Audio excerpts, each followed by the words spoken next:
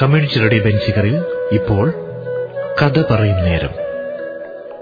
സകല ശുഖകുല വിമല തിലകിത കളേബ തയ്യാറാക്കി അവതരിപ്പിക്കുന്നു ഡോക്ടർ RS രാജീവ്. സാരസ്യ പീയൂഷ സാര സർവസ്വമേ. സാങ്കേതിക സഹായം ശരത് ആലാപ്സ്. കഥയ മമ കഥകളതി സാദരം.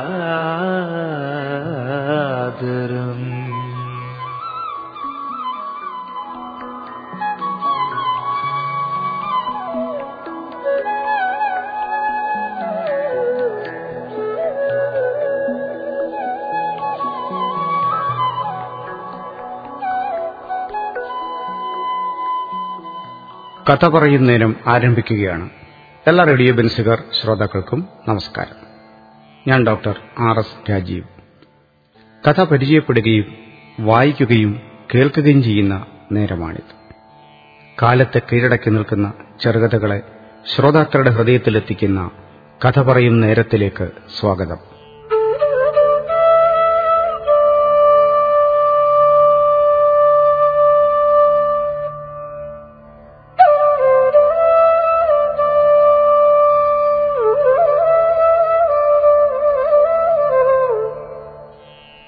അരക്കില്ലം. പുനത്തിൽ കുഞ്ഞബ്ദുള്ള. പുനത്തിൽ കുഞ്ഞബ്ദുള്ളയുടെ അരക്കില്ലം എന്ന കഥയാണ് ഇന്നത്തെ കഥ പറയും നേരത്തിൽ അവതരിപ്പിക്കുന്നത്. പരമ്പരാഗത മൂല്യസങ്കല്പങ്ങളോട് അനുസരണക്കേട് കാട്ടി നിൽക്കുന്ന ഒരു എഴുത്തുകാരനാണ് പുനത്തിൽ കുഞ്ഞബ്ദുള്ള എന്ന തോന്നൽ ഒരു സാധാരണ മലയാളിക്ക് ഉണ്ടായേക്കാം. എന്നാൽ ജീവിതത്തിലും സാഹിത്യത്തിലും കാപട്യങ്ങൾ കാണിക്കാത്ത, തനിക്ക് ശരിയെന്ന് തോന്നുന്ന കാര്യങ്ങൾ തന്റെ ഇടത്തോടെ പറയുന്ന ഒരു സുതാര്യ വ്യക്തിത്വമായിരുന്നു അദ്ദേഹത്തിന്റേത്. മത, രാഷ്ട്രീയ, വൈയക്തിക പരിഗണനകളൊന്നും കൂടാതെ മനുഷ്യരെ സമീപിച്ചിരുന്ന ഈ എഴുത്തുകാരൻ വലിയ മനുഷ്യപ്രാധാന്യവാദിയായിരുന്നു. കഥകളും നോവലുകളും ഒക്കെയായി 74 പുസ്തകങ്ങൾ പ്രസിദ്ധീകരിച്ച പുനത്തിലിന് കേരള കേന്ദ്ര സാഹിത്യ അക്കാദമി പുരസ്കാരങ്ങൾ ഉൾപ്പെടെ നിരവധി ബഹുമതികൾ ലഭിച്ചിട്ടുണ്ട്.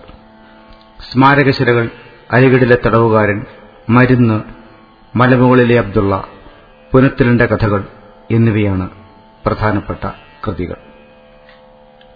ഭ്രമാത്മക സ്വഭാവമുള്ള ഒരു കഥയാണ് അരക്കില്ല. സ്വപ്നാത്മക ഭാവന നിറഞ്ചാർത്തിയ ഈ കഥ സമകാലത്തെ മനുഷ്യരുടെ നിസ്സഹായതകളെക്കുറിച്ചും അവർ അറിയാതെ എത്തിച്ചേരുന്ന ദൗരന്തികാവസ്ഥയെക്കുറിച്ചും ചർച്ച ചെയ്യുന്നു.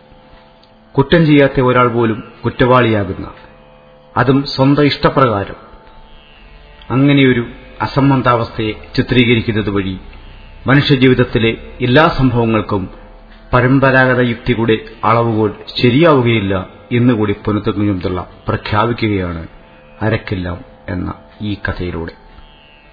പുനത്തിലിന്റെ വായിച്ചിരിക്കേണ്ട 5 കഥകൾ: ക്ഷേത്രവിളക്കുകൾ, കുന്തി, മലമുകളിലെ അബ്ദുള്ള, കത്തി, ചിരുത.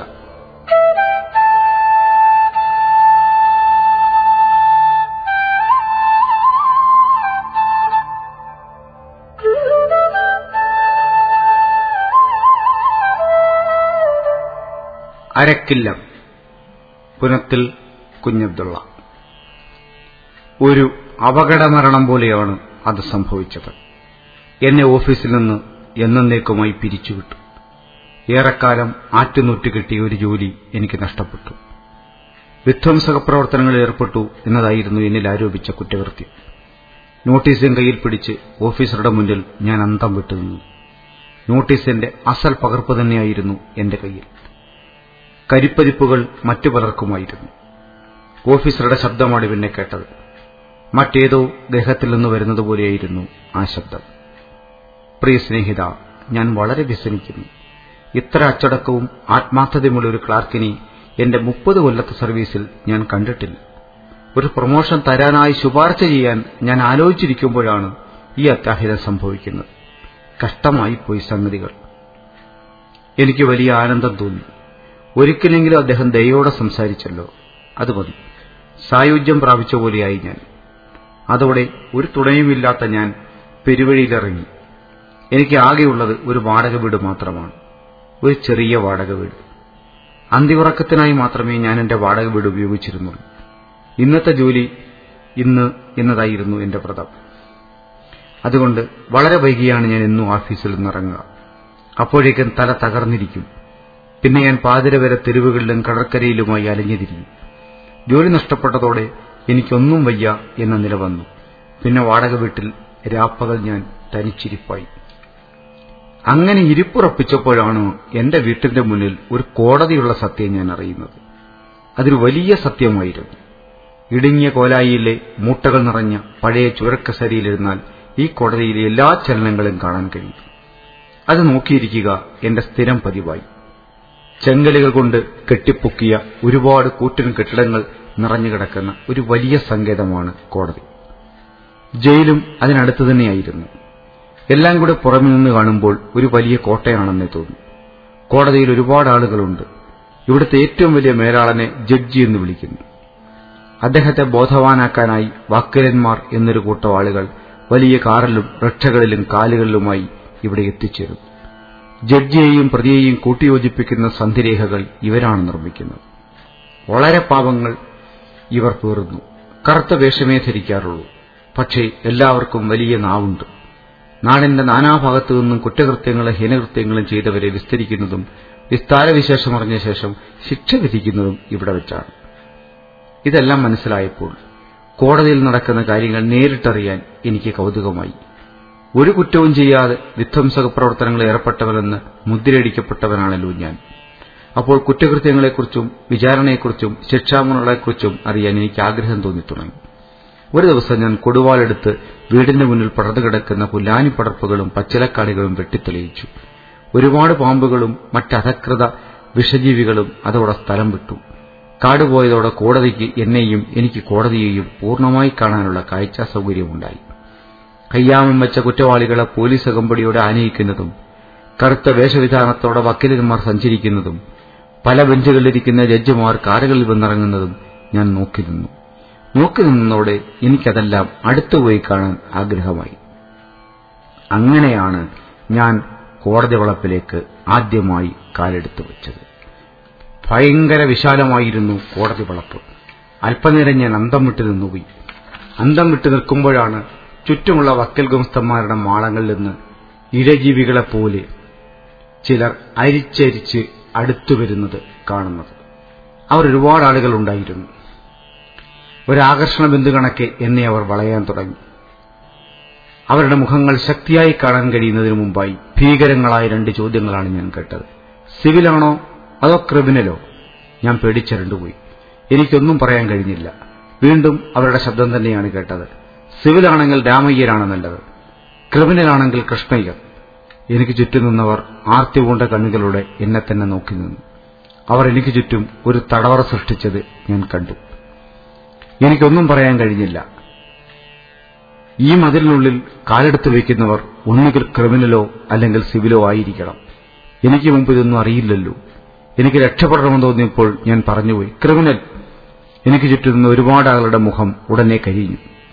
അവർ വാടിപ്പോയ പതിറ്റടിപ്പൂക്കളെ പോലെ അടിവെച്ചടിവെച്ച് നടന്നുപോയി.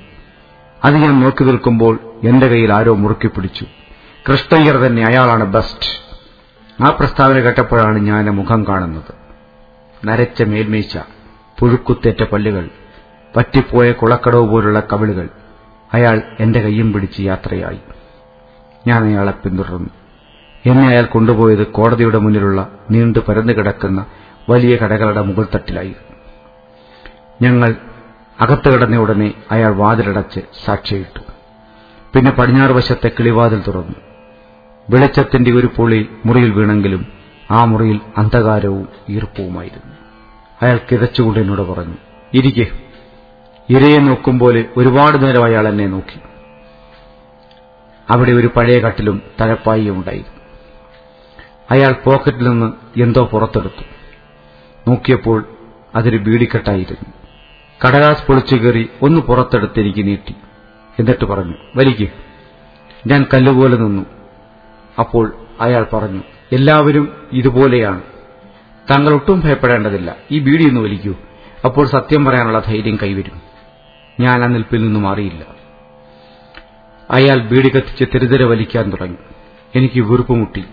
അപ്പോൾ അയാൾ എന്റെ പുറം തടവിക്കൊണ്ട് ചോദിച്ചു, ഒട്ടും ഭയപ്പെടേണ്ട, സത്യം തുറന്നു പറയൂ, ആരെയാണ് കൊന്നത്?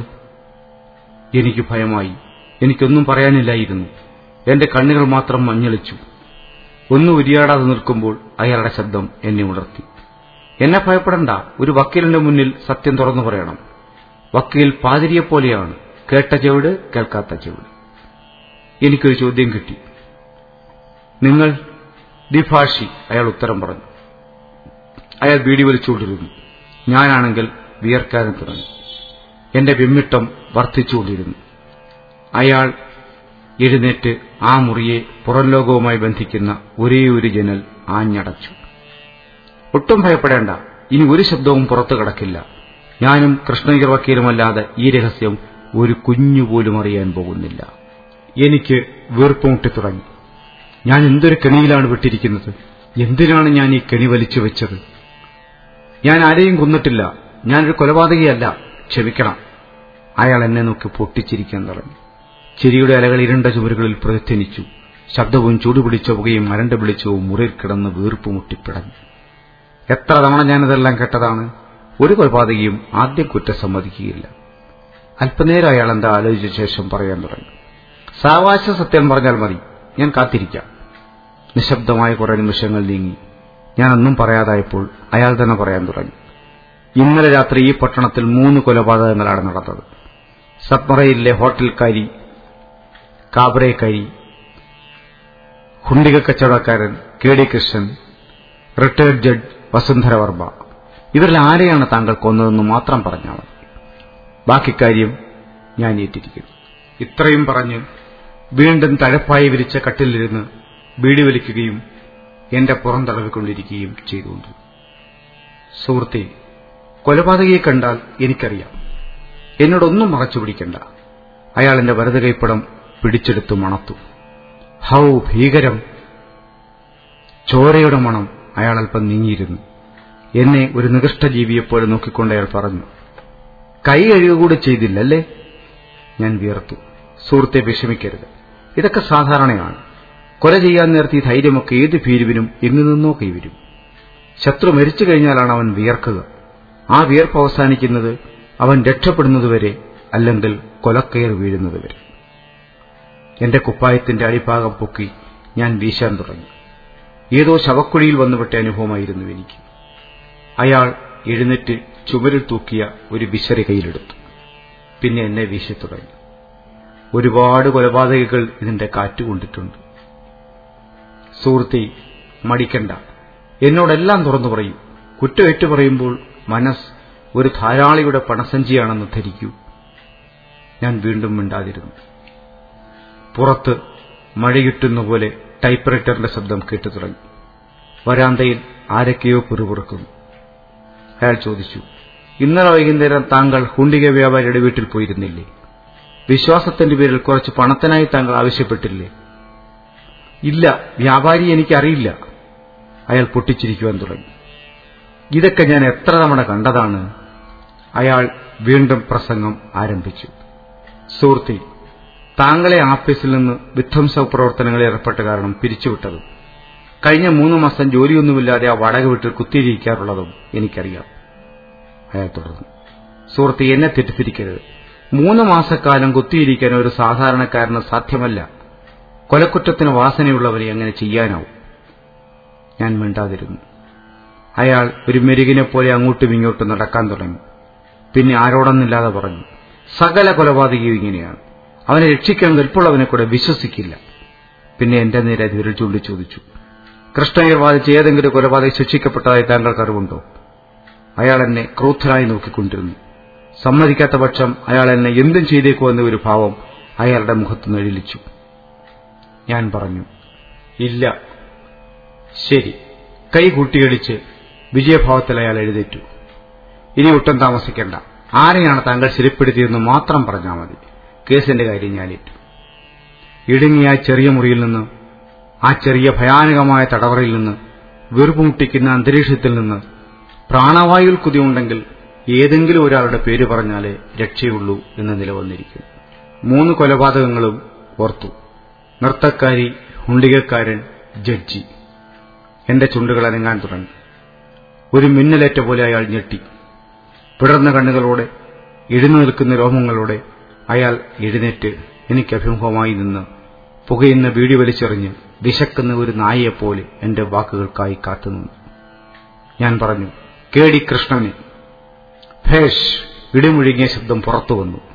ഒരു വലിയ ഡിറ്റക്റ്റീവിന്റെ ഭാവത്തോടെ തലതാഴ്ത്തിപ്പിടിച്ച് അയാൾ 4-5 ചാൽ നടന്നു. കൊലപാതകം നടത്തിയത് ഏകദേശം എത്ര മണിക്കാണ് പറയാമോ? നന്നായി സമയമെടുത്തോളൂ, ഒട്ടും വിഷമിക്കണ്ട. ഞാൻ ശരിക്കും വിയർത്തു. ഒരു പേര് പറഞ്ഞാൽ രക്ഷപ്പെടുമെന്നോർത്ത ഞാൻ വിഡ്ഢിയായിരുന്നു. പക്ഷെ ഞാൻ പറഞ്ഞു, ഏകദേശം രാത്രി 2 മണിക്ക് അസ്തമിച്ചപ്പോൾ. അസ്തമിച്ചപ്പോഴോ? അതെ, ഇപ്പോൾ നിലാവുള്ള രാത്രികളാണ്. ശരി, എല്ലാം എനിക്കറിയാം. അറിയില്ലെന്നൊന്നും നീ ധരിക്കണ്ട. അധികാരഭാവത്തിലായിരുന്നു പിന്നത്തെ സംസാരം. ശരി, എത്ര ഉറുപ്പികയാണെന്ന് കൃഷ്ണ മുതലാളിയോട് ആവശ്യപ്പെട്ടത്? ദൈവമേ, ഞാൻ എന്തു പറയാനാണ്? ഞാൻ എന്തൊരു കിണിയിലാണ് പെട്ടിരിക്കുന്നത്. മുറിയിലെ അരണ്ട വെളിച്ചം വീണ്ടും മങ്ങാൻ തുടങ്ങി. മെഴുകുതിരി തീരാറായിരിക്കുന്നു. അവസാന നിമിഷങ്ങളിൽ ഒന്നുകൂടി തെളിഞ്ഞു കത്തി. പിന്നെ അത് കെട്ടണഞ്ഞു. കുറെ നേരം മുറിയിൽ ഇരുട്ട് മാത്രം. ഒരു കൊലപാതകയുടെ മനോവ്യാപാരം ഇരുട്ടിന് കട്ടികൂടി. ആരും ഒന്നും പറഞ്ഞില്ല. ഒരു ശബ്ദവും കേട്ടില്ല. ഗ്രഹണം പറ്റിയ പോലെ എങ്ങും വെറുങ്ങലിപ്പ് മാത്രം. പെട്ടെന്ന് അയാളുടെ ശബ്ദം പുറത്തു വന്നു. കഴിഞ്ഞ 3 മാസമായി നീ ജോലിയില്ലാതെ അലഞ്ഞിരിക്കുന്നു. നല്ല ശമ്പളം കിട്ടുന്ന ഒരു ജോലി വിധ്വംസക പ്രവർത്തനങ്ങളിൽ ഏർപ്പെട്ടത് കാരണം നിനക്ക് നഷ്ടപ്പെട്ടു. നീ ആഫീസറാൽ പുറന്തള്ളപ്പെട്ടു. പിന്നെ നീ പട്ടിണി കിടക്കേണ്ടി വന്നു. സഹിക്കാതായപ്പോൾ നിന്റെ ചെറിയ ചെറിയ സമ്പാദ്യങ്ങൾ വിൽപ്പന നടത്തി. അതെല്ലാം 2 മാസം കൊണ്ട് നിലച്ചു. പിന്നെ നീ സുഹൃത്തുക്കളിൽ നിന്ന് കടം വാങ്ങാൻ തുടങ്ങി. 1 മാസം കഴിഞ്ഞപ്പോൾ എല്ലാ മുഖങ്ങളും തിരിഞ്ഞപ്പോൾ നീ എവിടെയുമില്ലാതായി. അയാൾ ഒറ്റ വീർപ്പിലാണ് ഇത്രയും കാര്യങ്ങൾ പറഞ്ഞത്. എന്നിട്ട് തുടർന്നു, പട്ടിണി കിടന്ന് സഹിക്കവയ്യാതായപ്പോൾ നീ KD കൃഷ്ണന്റെ സന്നിധാനത്തിലെത്തി. കുറച്ചു പണം കടം തരാനായി കെഞ്ചി. പന്തയം വെക്കാൻ ആത്മാവല്ലാതെ മറ്റൊന്നും നിന്റെ കയ്യിലില്ലെന്ന് പറഞ്ഞപ്പോൾ അയാൾ പൊട്ടിച്ചിരിച്ചു. ആ ചിരി ആത്മാവിനെ വ്രണപ്പെടുത്തിയപ്പോൾ നിനക്ക് സഹിച്ചില്ല. പിന്നെ നീ താമസിച്ചില്ല. കത്തി നിവർത്തിട്ട് അയാളെ കുത്തി. ദീർഘവിശ്വാസം വിട്ടുകൊണ്ട് അയാൾ തുടർന്നു, എന്നോടൊന്നും മറച്ചു പിടിക്കണ്ട. എനിക്കെല്ലാം അറിയാം മനുഷ്യ. നിനക്ക് കുലക്കുറ്റത്തിൽ നിന്ന് രക്ഷപ്പെടണമെങ്കിൽ നീ കൊല നടത്താൻ ഉപയോഗിച്ച കത്തി എവിടെയാണെന്ന് മാത്രം പറഞ്ഞാൽ മതി. എനിക്കൊരു നിൽക്കക്കളിയുമില്ല. ഇയാൾ എന്നെ വെറുതെ വിടുമെന്ന് തോന്നുന്നില്ല. ഈ കോടതി വിളപ്പിൽ കാലെടുത്ത് വയ്ക്കാൻ ഏതൊരു നിർഭാഗ്യശക്തിയാണ് എന്നെ പ്രേരിപ്പിച്ചത്. അയാൾ ചോദിച്ചു, പറയൂ, എവിടെയാ കഠാരി? ഇനി ഒരു ആയുധം കണ്ടുപിടിക്കണം. തീപ്പെട്ടി പോലും ഉപയോഗിക്കാത്ത ഞാൻ പരാജയപ്പെട്ടില്ല. ഞാൻ പറഞ്ഞു, എന്റെ അടുക്കളയിലെ പച്ചക്കറിക്കൊട്ടയിൽ. ഹഹ, അയാൾ ചിരിക്കാൻ തുടങ്ങി. നീ എല്ലാം തുറന്നു പറയുന്നുവല്ലോ ചങ്ങാതി. നീ സത്യവാനായ ഒരു കുറ്റവാളി തന്നെ. വിയർപ്പ് തുടച്ചുകൊണ്ട് അയാൾ ചോദിച്ചു, ചങ്ങാതി, നിനക്ക് ദാഹിക്കുന്നുണ്ടോ?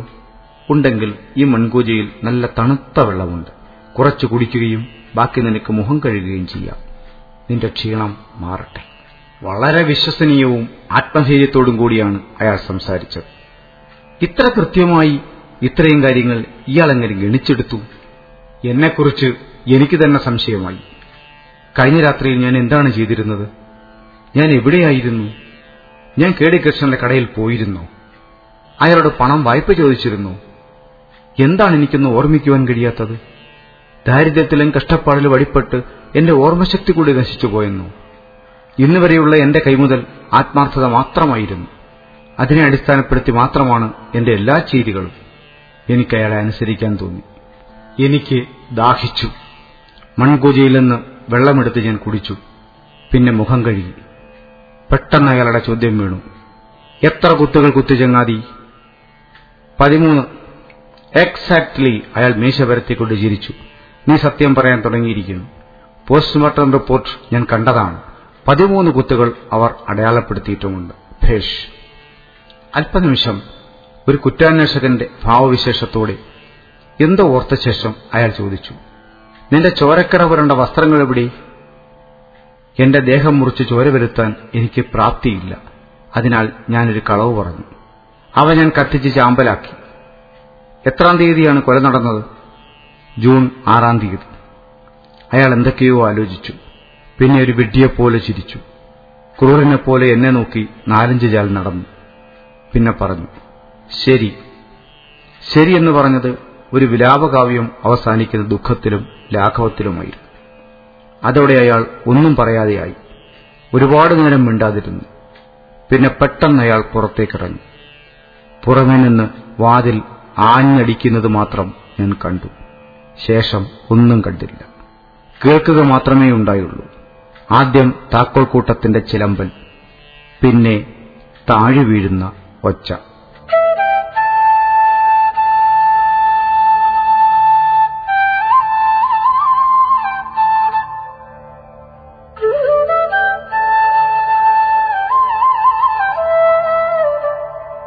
പുന്നത്തൽ കുജബ്ദുള്ളയുടെ അരക്കില്ലം എന്ന കഥയാണ് ഇന്നത്തെ കഥ പറയുന്ന നേരത്തിൽ പ്രക്ഷേപണം ചെയ്തത്. എല്ലാ റേഡിയോ ബെൻസിഗർ ശ്രോതാക്കൾക്കും നന്ദി. കമ്മ്യൂണിറ്റി റേഡിയോ ബെൻസിഗറിൽ നിങ്ങൾ ഇതുവരെ കേട്ടത് കഥ പറയും നേരം. സകല ശുഖകുല വിമല തിലകിത കളേബരേ. തയ്യാറാക്കി അവതരിപ്പിച്ചത് ഡോക്ടർ RS രാജീവ്. സാരസ്യ പീയൂഷ സാര സർവസ്വമേ. സാങ്കേതിക സഹായം ശരത്. കഥയ മമ കഥകളതി സാദരം.